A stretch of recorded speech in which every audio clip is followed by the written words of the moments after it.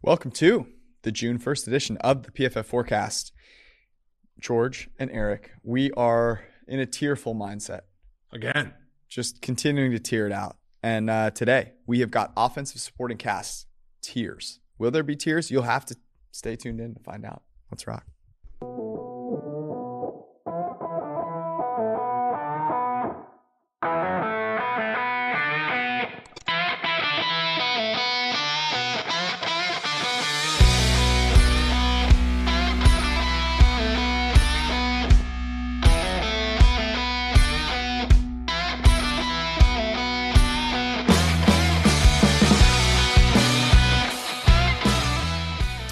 Welcome to everybody watching us live via satellite on YouTube. Those of you listening at home, we appreciate you. We love you. The Syndicate. It's time for some offensive supporting cast here. Well, let's first discuss a couple things, okay? Sorry. Tennis bets? No. Just for people wondering, when I walked out of my office today, the entire PFF office was cheering a random tennis match. And I blame you and Zach Tantillo. Zach Tantillo is the reason. Supposed tennis betting guru. Yeah, I just tailed it. I was flush after a night of printing money on live WNBA totals. But again, your pot shots of the WNBA are not welcome. They're not coming from me. They're coming from the chat. Here are some reactions to the Arthur Smith discussion, which I find interesting. I do want to come back to this. This is from Autumn Prime. Okay. Smith was right. They ranked Arthur Smith lower because he hurt their feelings that he knows football in the league better than them. Petty guys. Atlanta should have won 2 to 3 games. He took them to 7. Doing a great job so far. In look for new coach tier, you're embarrassing yourself a little here. Okay. All right. Yeah, sure. They were a team that fundamentally won 4 games last year and squeaked out 7. The reason they squeaked out 7, by the way, let's look at the teams that the Atlanta Falcons beat last year. In a brilliant coaching performance by our guy Arthur Smith, they beat the New York Giants, coached by Joe Judge. Okay? They're very good. They ran a QB sneak and they their own beat 5. the New York Jets in London, another great football team. They beat the Miami Dolphins. Or the Dolphins game was in Miami. That team was terrible last year. I know they won 9 games, but you look at their 9 wins, terrible. They beat the Saints, which was actually that was the Trevor Siemian game. Yeah. They had Trevor Siemian, and they almost blew the lead in that game. They had a multiple score lead. They beat the Jaguars. I heard they were another really good team. They beat the Carolina Panthers, who are coached by a guy that we put in a tier called No. And then they beat the Detroit Lions. Okay. That's their best win. And they beat the Lions. Okay, maybe you should take it back. Yeah, I should take it back. They beat the Lions. And here's the point. They won 7 games last year. Their win total now is 5. I'll bet under 4.5. So he's not doing a great job. This thing isn't getting better. And this idea that he knows the league better, he literally misclassified the quintessential tank in NFL history as a long rebuild when the rebuild took 2.5 years to win a fucking Super Bowl. He talked about how first round picks were held like the firstborn child when we gave out numerous examples of teams willy-nilly. We talked about the Herschel Walker trade. We don't even talk about the Eric Dickerson trade, wherein the Indianapolis Colts traded 3 first round picks and 3 second round picks for Eric Dickerson. And then 3 years later traded, I think, 2 more first-round picks to move up and draft Jeff George, the quarterback from Illinois. He doesn't like the point of the whole thing wasn't we're mad that he talks shit about us. What we're mad about is he's from a house that has glass walls. All 4 of the walls are glass. That is the point of this entire discussion. If Bill Belichick, we've never gone after Bill Belichick for saying, oh, analytics are stupid, because Bill's the GOAT, right? Like, why would we? We've never gone after John Harbaugh By the way, John Harbaugh loves analytics, and funny, they squeeze more wins out of that team than they ever should. We never go after Andy Reid for saying stuff like that. We went after Arthur Smith because the guy's team is falling apart. Checks notes 14 months, 13 months, 15 months into the freaking regime. That's why we took umbrage to Arthur Smith talking that way. And I'll just bring up a little bit of an example because look, you're off to a hot start. You picked up right where you left off. I watched the USFL. I bet on it. I like betting on it. This guy used to coach my favorite team. He was a head coach in the NFL. If that is your bar, that, hey, this guy's a head coach and you guys aren't, so he knows more than you. Todd Haley of the Tampa Bay Bandits, down 20-13, had 3 timeouts left on the clock. Okay. The opposing team against him was like third down with like 2 minutes and 50 seconds left. They run the ball. Or no, it was like 2 minutes and 15 seconds left. They run the ball. Todd Haley called a timeout with 2 minutes and 4 seconds left, which anybody that's on win probability modeling, I know that was, one of your big things early on. And that is like literally the worst time. You could let the thing drain to the 2 minute warning and keep all 3 of your timeouts with the change. You'll never get those 4 seconds back. Look, Todd Haley probably knows that 4 seconds is a long time for him. You could have taken a timeout at 2:40 prior to the third down play and let the clock. You could have done literally anything but taken the timeout at 2:04, and Todd Haley took it. Now, Todd was an offensive coordinator for a Super Bowl winning team. He was the head coach of a Kansas City Chiefs team that won the AFC West in 2010. And then he was a pretty damn good offensive coordinator for the Pittsburgh Steelers with our friend Bruce Gradkowski.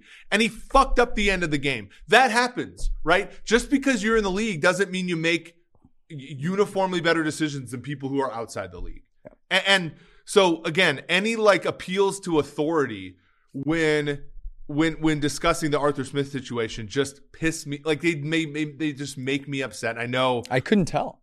Yeah. Are you sure you're not a little mad that he came after you? I'm a little angry, okay. But not just a little bit. Yeah, I'm certainly. I'm just angry that he has the temerity to do it, given his team stinks. His team took a bad situation and has made it worse, and then he has the gall to sort of go after people outside the league for criticizing him. Do you think he had someone in mind? What do you think caused that? I guess is my question. It was discussions of tanking. So people were asking them if they were tanking, and he kind of and maybe he's protesting too much. Maybe, and maybe I'm not giving him enough credit in the sense that the Falcons. Tanking. The Falcons fucked up last year. They could have literally just cut Deion Jones, a linebacker, a player at a non-premium position, cut Deion Jones, paid Matt Ryan the whole amount of money. If the Chiefs could pay Patrick Mahomes $45 million this year, the Falcons last year could have paid Matt Ryan the whole sum of the money and just let him go after the year or whatever, drafted a quarterback, did anything. And instead, they kept Deion Jones. What did they do? And so it was kind of weird too, because they kept Deion Jones, they gave Ryan a restructured deal, and then the 49ers traded up to pick 3, which kind of maybe screwed up their plans because the Dolphins weren't going to take a quarterback with Tua there and everything. Things changed for sure, but then they were forced to trade Julio Jones to the Titans. In a money dump, basically. And then last year, they were terrible. In week 18, they could have gone over their season win total, and Taysom Hill took them to the cleaners. They suck. And I'm sorry, but you're right. And I wish you were wrong. They were not competitive against reasonably good football teams last year. And then now everybody's they try to go after Deshaun Watson. They try to move heaven and earth to bring a guy as close to home as he's going to be, other than the Panthers would have done it. They miss. You go after a morally onerous quarterback. You miss. Then you got to trade a morally upstanding quarterback that you've had on your team since 2008. And now everybody's well, shit, you look like you have no clue. And instead of being yeah, it kind of looked bad, you fight back against the media who who have gone out of their way to learn about the salary cap and how this league works. It to me seems kind of silly. Yeah. The key thing is that if you are a head coach, you should, you're being paid a lot of money. Let's be clear. You're making a ton of money, a lot more than all the people in the media that are talking to you, a lot more than you and I. And you should be held to a standard of knowing what the hell you're doing that is actually higher. And when you do mess up like that and then you get triggered, you deserve to get come after. You know, like as one of the things that I would expect out of a head coach is that he doesn't get triggered by the media. Oh, by the way, the other would be like the coaching on the field stuff looks good, but like let's just pretend we're only in the press conference right now, which I don't think he did a great job of. That said, I'd like to know if he read any articles out there that potentially put him in a so bad spot. Here's a couple other questions that people had with our coaching tiers that I thought were interesting. So one of them was, what's Kyle Shanahan's head coaching record? ? Well, that's a little tricky, right? Because the guy has had seasons where his entire team has been decimated by.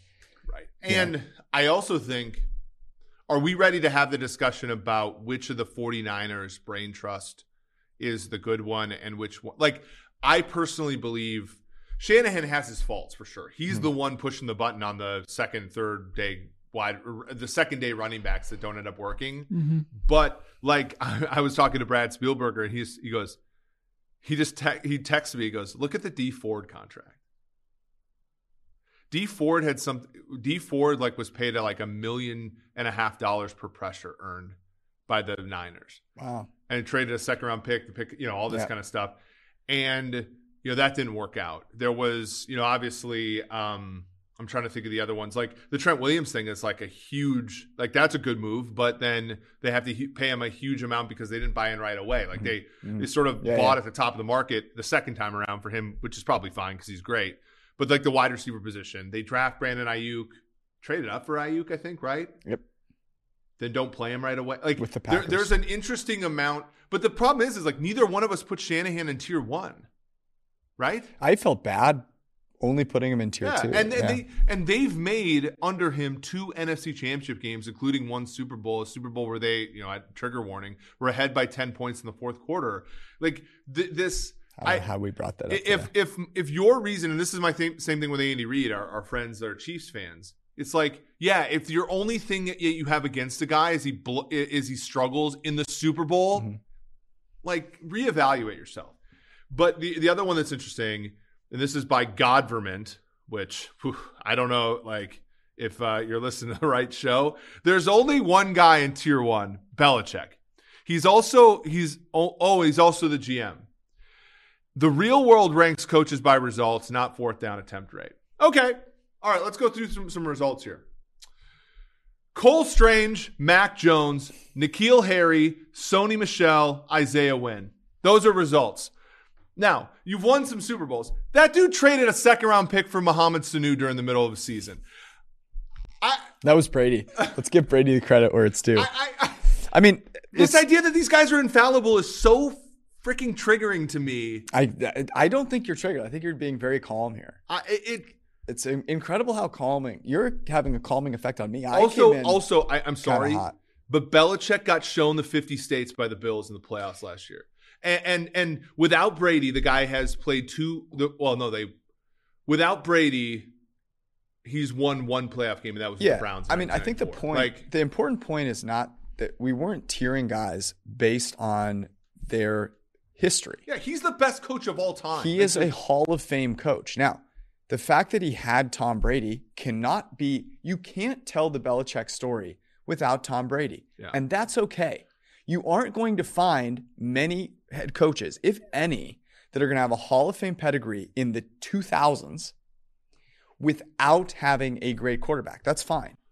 But the fact of the matter is that without Tom Brady, in the couple of seasons that we have, you have to look at things, and that's what we did, with an eye towards the future. And you have to say, okay, well, like given today, how do I feel about him?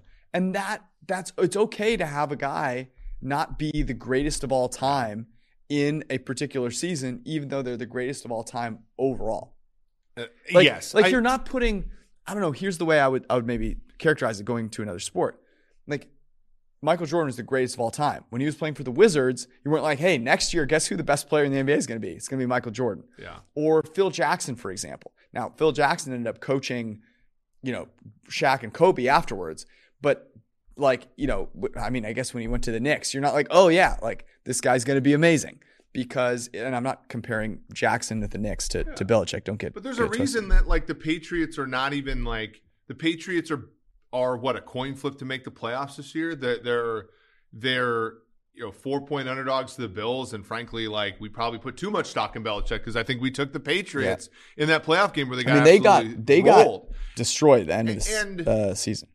I just again I think like I said, I think Belichick is especially in the range of time when some of the stuff he struggles with didn't matter as much, like fourth down decisions, like some other sort of more advanced stuff. Like he was great, but like we put him in the Hall of Fame tier. Like that's the thing. If you who would you rather have right now, Andy Reid or Belichick? It's a good question. Right now? Wow, that is a really good question. I'd rather have Andy Reid. But it's close. I mean, I think I'd rather have Andy Reid. Blows 18-point playoff leads more than any, like home 18-point playoff leads. And like Sean McDermott too. Like we put McDermott like a little bit lower, but the guy is on a trajectory right now. Like there's a reason like his team is favored to win the Super Bowl. Like I said, I think this idea. And by the way, both of us have had chances to work in the league. Like this is we don't have to like measure or whatever. But it's just funny to me that like it's this idea that the people that are doing it don't make mistakes, and this idea that like Arthur Smith and Arthur Smith of all people, a guy, and like the person in the chat said this, I don't really want to give them flack, but guy took Pitts over Chase as well. When, by the way, our mock draft had Chase, and everybody said we should be fired. Yeah, the people lost their minds because Calvin Ridley was apparently an untouchable at the time. That's right. Julio Jones. That's right. And they traded Julio, and now Calvin, what do I call him? Billy Walters Ridley. I wrote in an article this week, and like it's just funny to me. But like I said, I think that if you're going to argue on behalf of people in the league, you have to present evidence the way that we did on Sunday, and not just, hey, they're in the league and you're not. Because there's like Joe Judge was a head coach in the NFL for 2 years. Like, case closed. I thought it was entertaining. Anyways, just a reminder to everyone listening, we love you all. Despite, Eric's he got a little triggered. You triggered Eric a little bit. So congratulations to you guys. That's why I love you all. Before we get to tiering our supporting cast, offensive supporting cast, reminder that the best place to play fantasy football this summer or any time, it could be June gloom in Los Angeles. Might not feel like summer, but go to Underdog Fantasy. Is that real? Yeah, it's real. June gloom? Yeah, June gloom, which is partially tells you how spoiled people in Southern California are, but it's also kind of a real thing. They trade June gloom for like every other part of the year being awesome. It's like when Sidney Crawford had like Fat Sunday. There you go. I don't know where I was, but the Best Ball Mania tournament has a $10 million total cash prize money purse. So you want to get involved with that. The best part is that Best Ball Fantasy doesn't require you to do any of that in-season management garbage. You don't have to worry about start sits. You don't have to trade. You don't have to pick up guys on waivers. There's nothing worse, okay, than having a real life and fucking being tired and realizing that waivers are going to happen at like 1:30 in the morning and it's like 12:30 and you're like, oh shit. Don't have to worry about that with Underdog Fantasy. You just go draft the team and watch them prosper. You also don't get annoying trade requests from people in your league during the season where it's like random number comes through. You're like, oh no, who is this? The one guy in my league whose number I don't have. And they're like, yeah, I really want so-and-so for this garbage player I just picked up. I just remember, back in the day when I had a lot of like season-long leagues, I just remember messaging somebody back and like, are you insane? Stop wasting my time with. That's just you getting triggered once again. Your best players, your best high scorers are played every single week. The winner of Best Ball Mania last year drafted in June. So I don't know what you're waiting for, but if you need a little push, a little nudge, promo code PFF at Underdog doubles your first deposit up to $100. And if you use promo code PFF when you play $10, you're going to get a free PFF subscription. I don't know how. I still don't know. Connor Price, how is this deal allowed? We need to figure out how this is possibly allowed. But it is. So go take advantage of it before it goes away. On UnderdogFantasy.com or the app. The app is great. Use promo code PFF. Double your money. Play $10. Win. Tier the offenses. By the way, Tyreek Hill not the offense. today came out and said Tyreek wanted to stay in KC. To which I tell the Chiefs, good on you.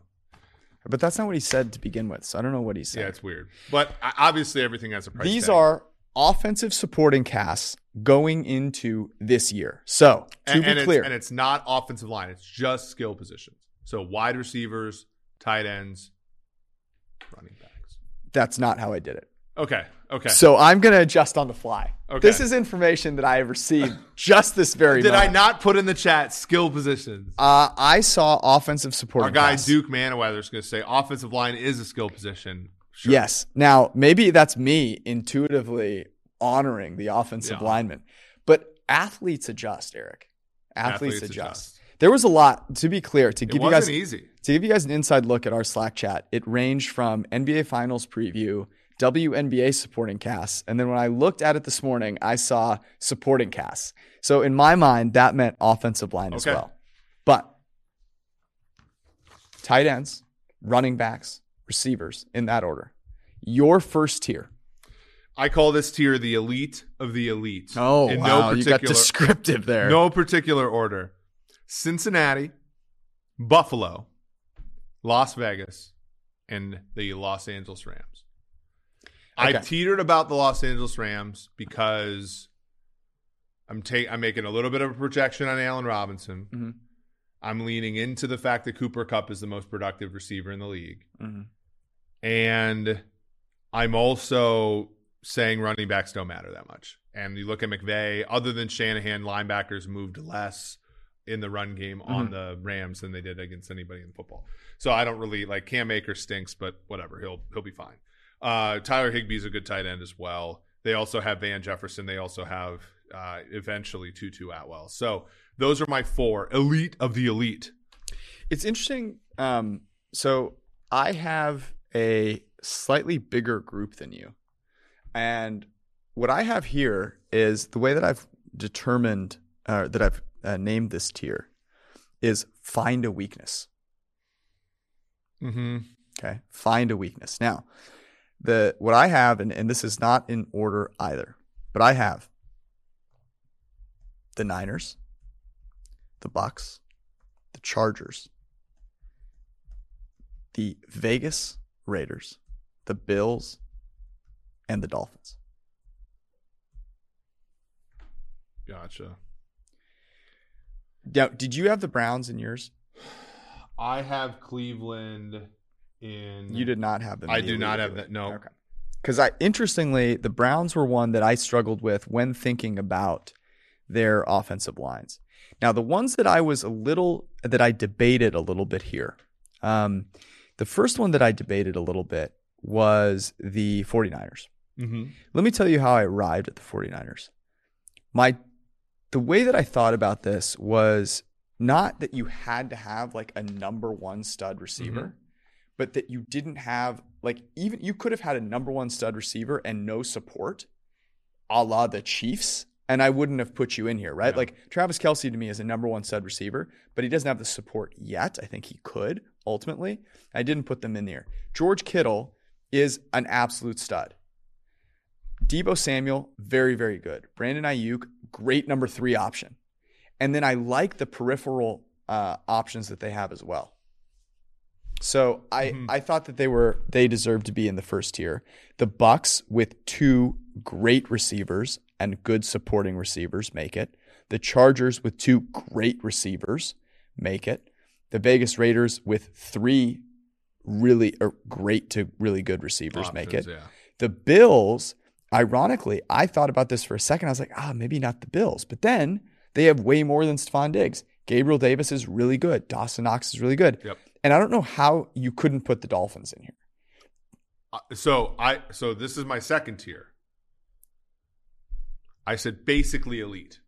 So what's not elite about the Dolphins receivers and tight ends? So Jalen Waddle, we still have to see stop. downfield shit. Okay. Oh, stop. So no. Like here's a couple things. Like he was the only option on that team last year. In the way in which they are going to be used, I think it's actually a projection, A, to put again, I said I said basically elite. Okay. Basically elite for me is Miami, Los Angeles Chargers, Denver Broncos, and Minnesota Vikings. Those are my basically elite. Minnesota is not elite because they don't have a third option. Their tight end is coming off an ACL or a knee injury. I think of patella maybe. Yep. Denver has Judy, Sutton, Patrick, Ubui Kuam, and then the running backs are pretty good. Chargers have Eckler, who Eckler matters, I think, like as a running back, 18 touchdowns or whatever the hell it was last year. A lot of touchdowns. And then you have Williams and Allen. And then with Miami, I think the issue here is you look at average depth of target for Jalen Waddle, 7 yards. Quarterback's not changing, right? So 9.8 yards a catch. Like, I got to see the downfield shit before. And then the other thing to me, and I think this is something to really worry about if you're Tyreek Hill. A, Tyreek Hill is 28 years old. B, if you look at the way things have evolved for him, average depth of target in 2018 was 16 yards. 2019 was 12 yards. 2020 was 13 yards. And last year was 10.5 yards. The drops went from 6 to 5 to 13 to 10. 23 drops the last 2 years. He's not as adept as an underneath receiver as he is an over-the-top guy, but I don't know if Tua can actually unleash him over the top. Gesicki's fine. The running backs are, I put like 7 running backs on that team. So they're basically elite, but there's a question mark for me about Waddle and Hill's usage in that offense, which I guess the problem is like, I'm not divorcing this from the quarterback, but we are kind of saying who's going to support the quarterback, and it's got to be in the environment in which they're supporting him. And in Miami, it's going to be underneath throws. No, I think that's fair. Okay. By the way, I may have not said this. The Bengals are in my first tier. Yeah. And I think I forgot to say Joe Mixon is interesting, right? Because he's just a league average runner that just gets a lot of target, a lot of volume. Yeah. So I had a big first tier, which says, I guess, that I'm excited about the NFL. Who wouldn't be? My third tier is the not quite perfect tier. And I used a reference from She's Out of My League. They have webbed feet. Like these are good supporting casts. You're very excited about these supporting casts if you have them. The Rams, the Chiefs, the Vikings, and I teetered on this one, man. So I didn't put the Broncos in there. I think there's still something to be seen. Like we assume that their supporting cast is good, but they've had Drew Lock. I'm not quite sure. And the Cowboys. Now, I kept the Cowboys out. And here's why. If the Cowboys had, if this were offensive lines included, I would put the Cowboys in here. I think CeeDee Lamb is awesome. But I have to be honest with myself and say, I need to see what this receiving core looks like. You took away Amari Cooper, their number one option. That you need to see a year of that before I'm going to put them in either of those top 2 tiers. Yeah. By the way, the Steelers, Stephon Put Your Back Into It has retired today. Okay. I think we had to get that one out there. Okay. This is my third tier. This is, I'm calling it missing something, but still good. San Francisco. Oh my God. San Francisco is missing Kittle's health. Okay. Tampa Bay, which is missing a tight end and Chris Godwin's assuming health. They're going to have Gronk. Chris Godwin's health. Okay. Dallas is missing like a number one receiver, Cooper. Seattle is missing a competent offense to use Metcalf and Lockett properly. And Pittsburgh is missing. Pittsburgh's like, I was on a Pittsburgh station yesterday and they were like, what about Deontay Johnson? Should he make $20 million a year? I'm like, if you gave him $20 million, he'd drop it. So, but like they're not bad. Like the Freiermuth's a good tight end. Claypool's a good, Pickens. They have Anthony Miller in there now. So like I think they're good, but like they're missing something. So that's my third tier. Missing something, but still good. Okay.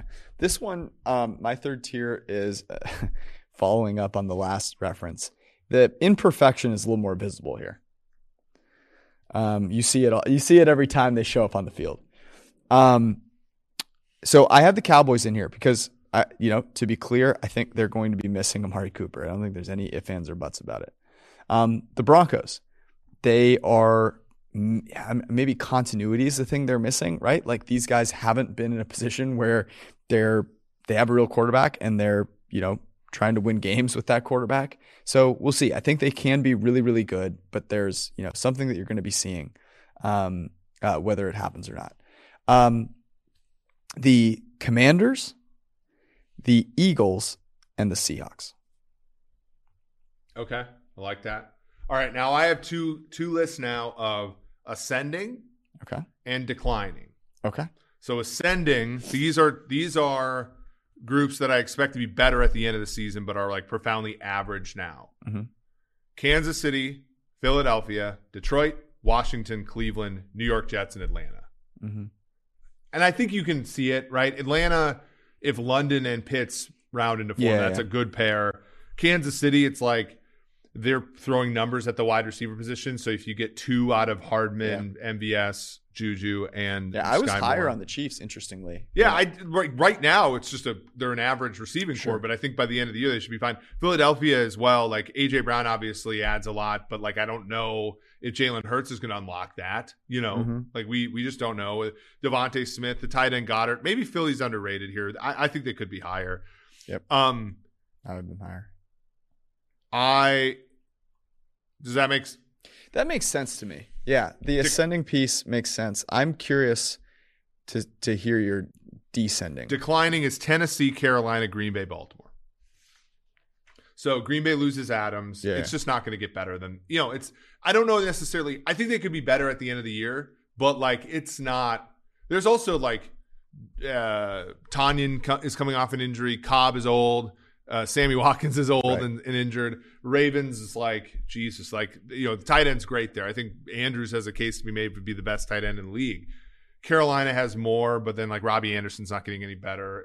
And even if he's like, I actually haven't checked in. And then Tennessee, like Robert Woods, your wide receiver core is Robert Woods coming off an ACL and a guy that reportedly didn't make it through a spring practice. So those are my declining group. My declining team. Do you have, and you have more tiers after that, right? I have 2 more. Yeah. Okay. I was like a little worried that those were the only groups that you had. And I was gonna be like, okay. My next group is a group of basically like I'm pretty optimistic about them, and I kind of think you should be too. And this group is the Lions, the Saints, the Cardinals, the Steelers, and the Falcons.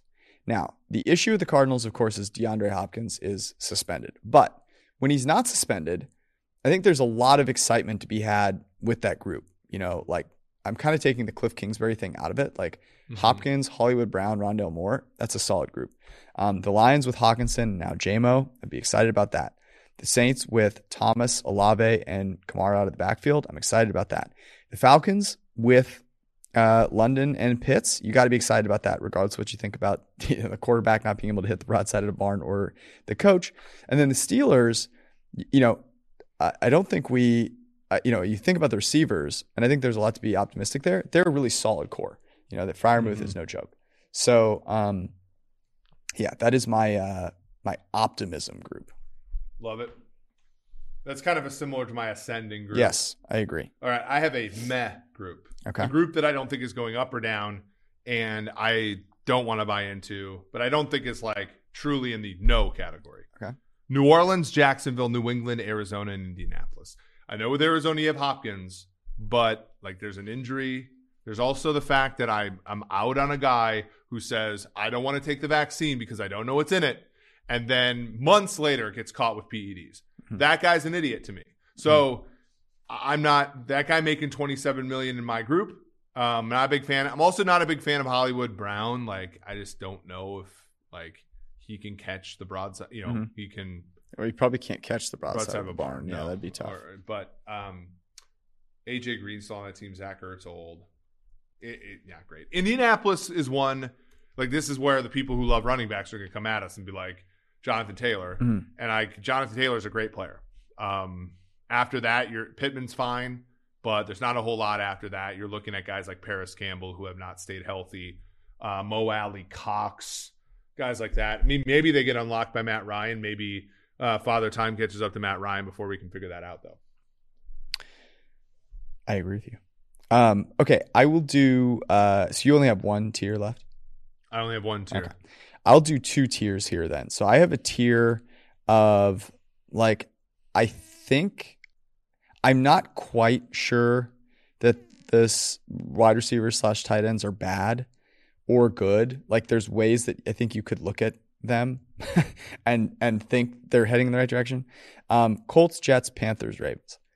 Now, the Ravens have no one at wide receiver. But Bateman, you know, I think there were flashes. He was injured. He could be good. And Andrews is good. And I also kind of count, and don't take this the wrong way, but I'm kind of counting Lamar, you know, makes those guys better. He also himself does things, you know, with the ball in his hands. So, like, I don't know. I guess I counted that a little bit. The next group is a group that I'm fairly confident I'm not excited about the direction they're heading. And that's the Packers, the Giants, the Jaguars, the Titans, and the Pats. I like that. Packers, no one's gonna be upset. Like, you can't argue. I mean, the Packers are not going to be a good team because of their wide receivers or tight ends. Well, like, let's be real. The optimistic view for the Packers is, and I, again, to say this about the Chiefs too, like, your offense became too focused on like one characteristic that defenses could really hone in on. Sure. And for Green Bay, it was that your best wide receiver was the best wide receiver in the entire league. And I think ultimately this is going to be more Belichickian than normal than LaFleurian, right? LaFleur has never lost multiple games in a row in his entire career. Yeah. He's also never lost a game where Adams didn't play. But like there's a chance Packers start like 1-3, and everybody's like, "Oh, what's wrong with them? What's wrong with it?" And then they figure it out, and then they get to the playoffs, and a guy like Watson figures it out. A guy like Dubs figures it out. A guy like Cobb, fountain of youth. Watkins, fountain of youth. Tanyan, by the way, like last year, Tanyan was hurt. Yeah, Robert Tanyan's good. They were throwing this shit to Mercedes Lewis on the bootlegs and stuff. So like maybe they're more resilient, but out of the gate, it's not going to be the best. It's not going to be better. I think they're one that certainly could surprise, and next year you feel better about them. But there's a lot of projection that you got to do to get there. In my opinion. Yeah. So, okay. And these are just bad groups. I at the office today, I come into the office like once or twice a week. I just yell out, who plays for Houston? So Houston, and like, I know Brandon Cooks is good or whatever, but like Nico Collins, like the tight ends for Houston have always been in it. Every time I watch the Houston Texans tight ends play, I think, did I give up my career too quickly?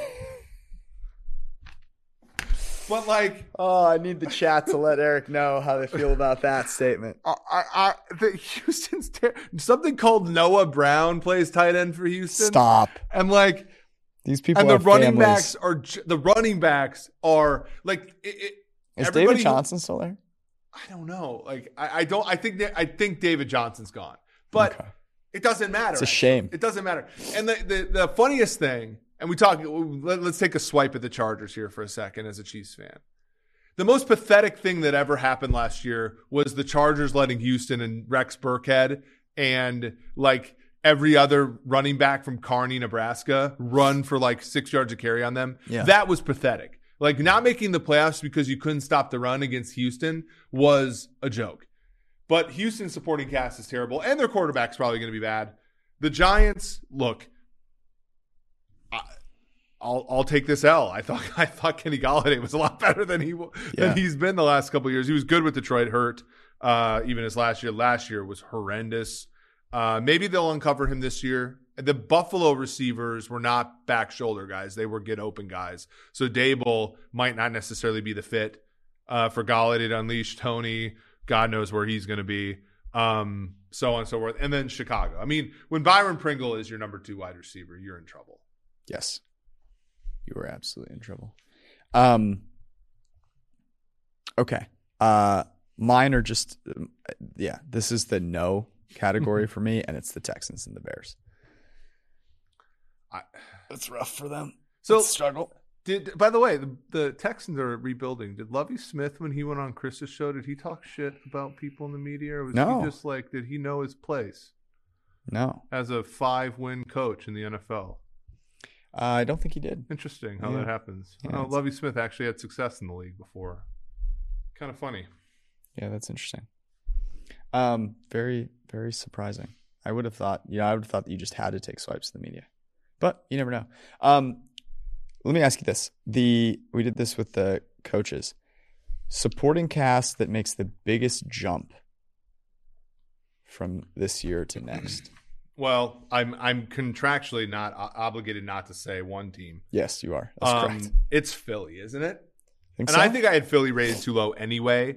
I think it really depends, though. Like, if Philly leans into Jalen Hurts, and you still have some of the issues that they had last year, which accuracy, timing, like, because early in the year that offense was struggling because they were throwing the ball too much, right? And then at the end of the season, it was like, we're going to run the football. The quarterback's going to be a big part of this run game. Miles Sanders is going to be what he is, and Boston Scott, another guy who's the guy from Kenneth Gainwell. We're gonna run the football and lean into our line of scrimmage advantage, and they did great.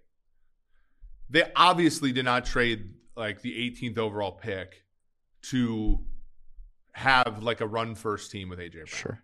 They didn't draft two they've used a 3rd round pick in 3 consecutive drafts on wide receivers. They're going to eventually use them to the full extent. But is Jalen Hurts up for that kind of volume is my question. Because if he is, the Philadelphia Eagles are in the elite of the elite next year. If they're not, that was they're the stuck team in this ascending group. That was the team that I was going to say. And I struggled. I was going to put the Seahawks in the Eagles in the not quite perfect group, but I just think there are a few too many questions with just health and sustainability on a winning team. But I agree. I think they could be in the hey, this is an awesome supporting cast and there are no holes anywhere group. I was really close to putting them even higher. I thought it was interesting though that I had Eagles, Commanders, and Cowboys all in that same really good everywhere group. And maybe for the first time, there's there's some optimism for the NFC East. Yeah. Okay.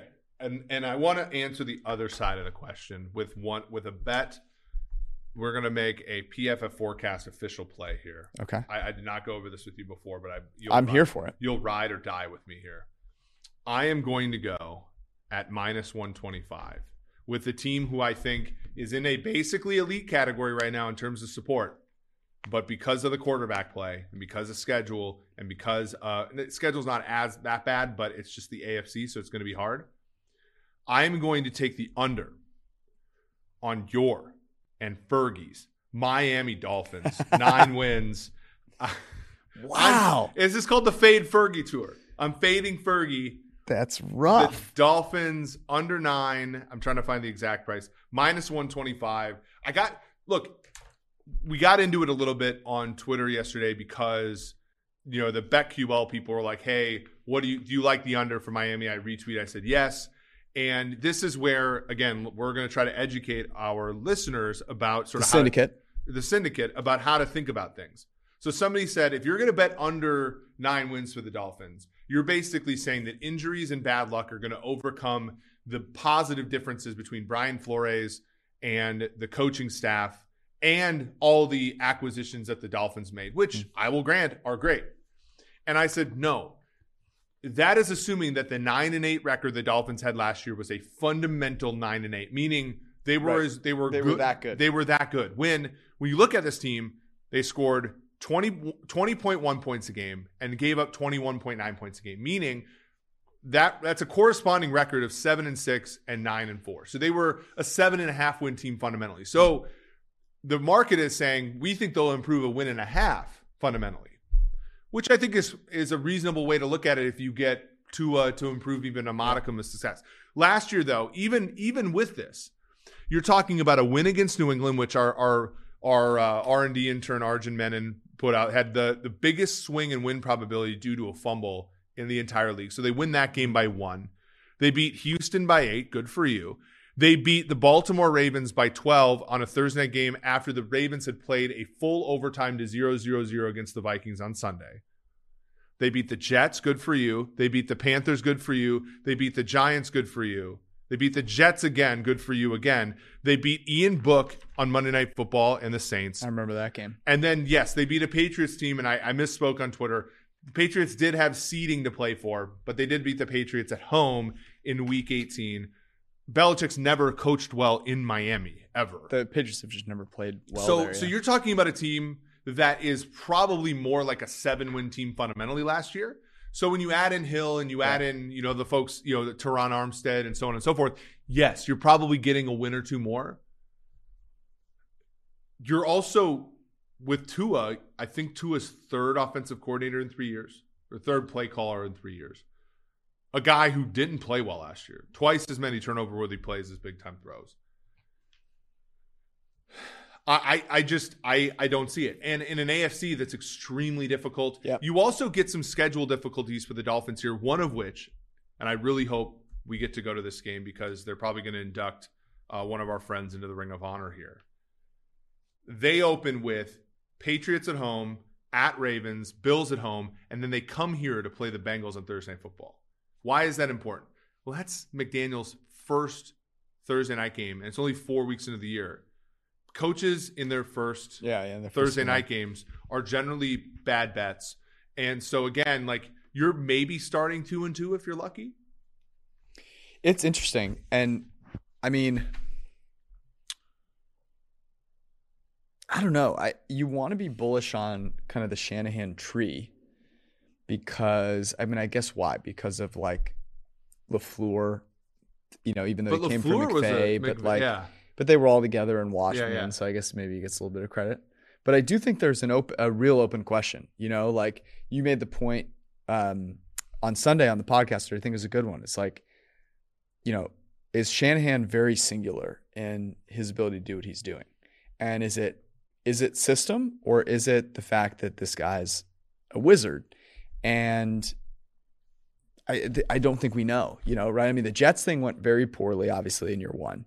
I don't think we need to blame, the Shanahan offense for that. But that's an interesting one. And you also, the Tua, I think it's really the Tua thing, right? Because you're just betting against a quarterback that's so far. Because you can say all of the things you want about adding a certain number of wins with those players, but the quarterback's play oscillating even a little bit makes that addition of wins insignificant.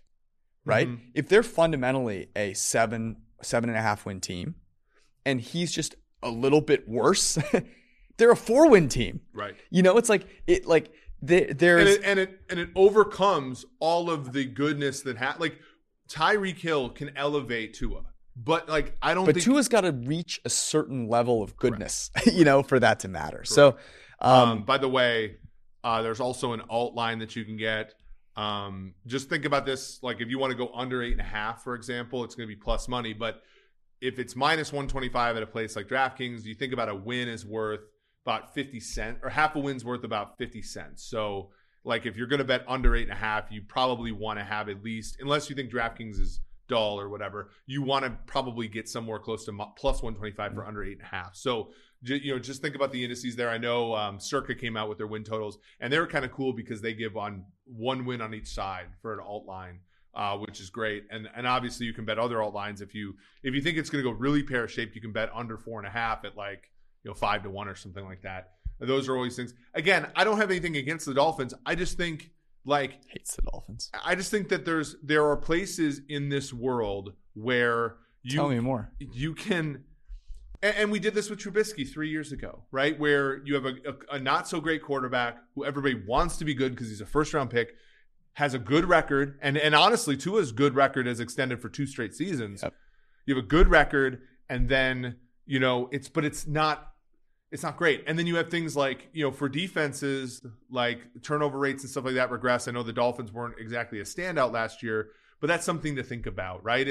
And there's not that many edges to be had in the NFL. And so you want to exploit the ones that exist. Well said. That is our show. We will be back on Sunday, probably a little earlier than normal. Both you and I will be on the road for a little bit. You made a promise to our Syndicate fans that you are going to bring your good microphone, though. And a light and all that good stuff. And all that good stuff. So we're going to be looking as good as we possibly can. For you guys sounding good is what you really want. But anyways, we love you all. Thanks for hanging out. Peace.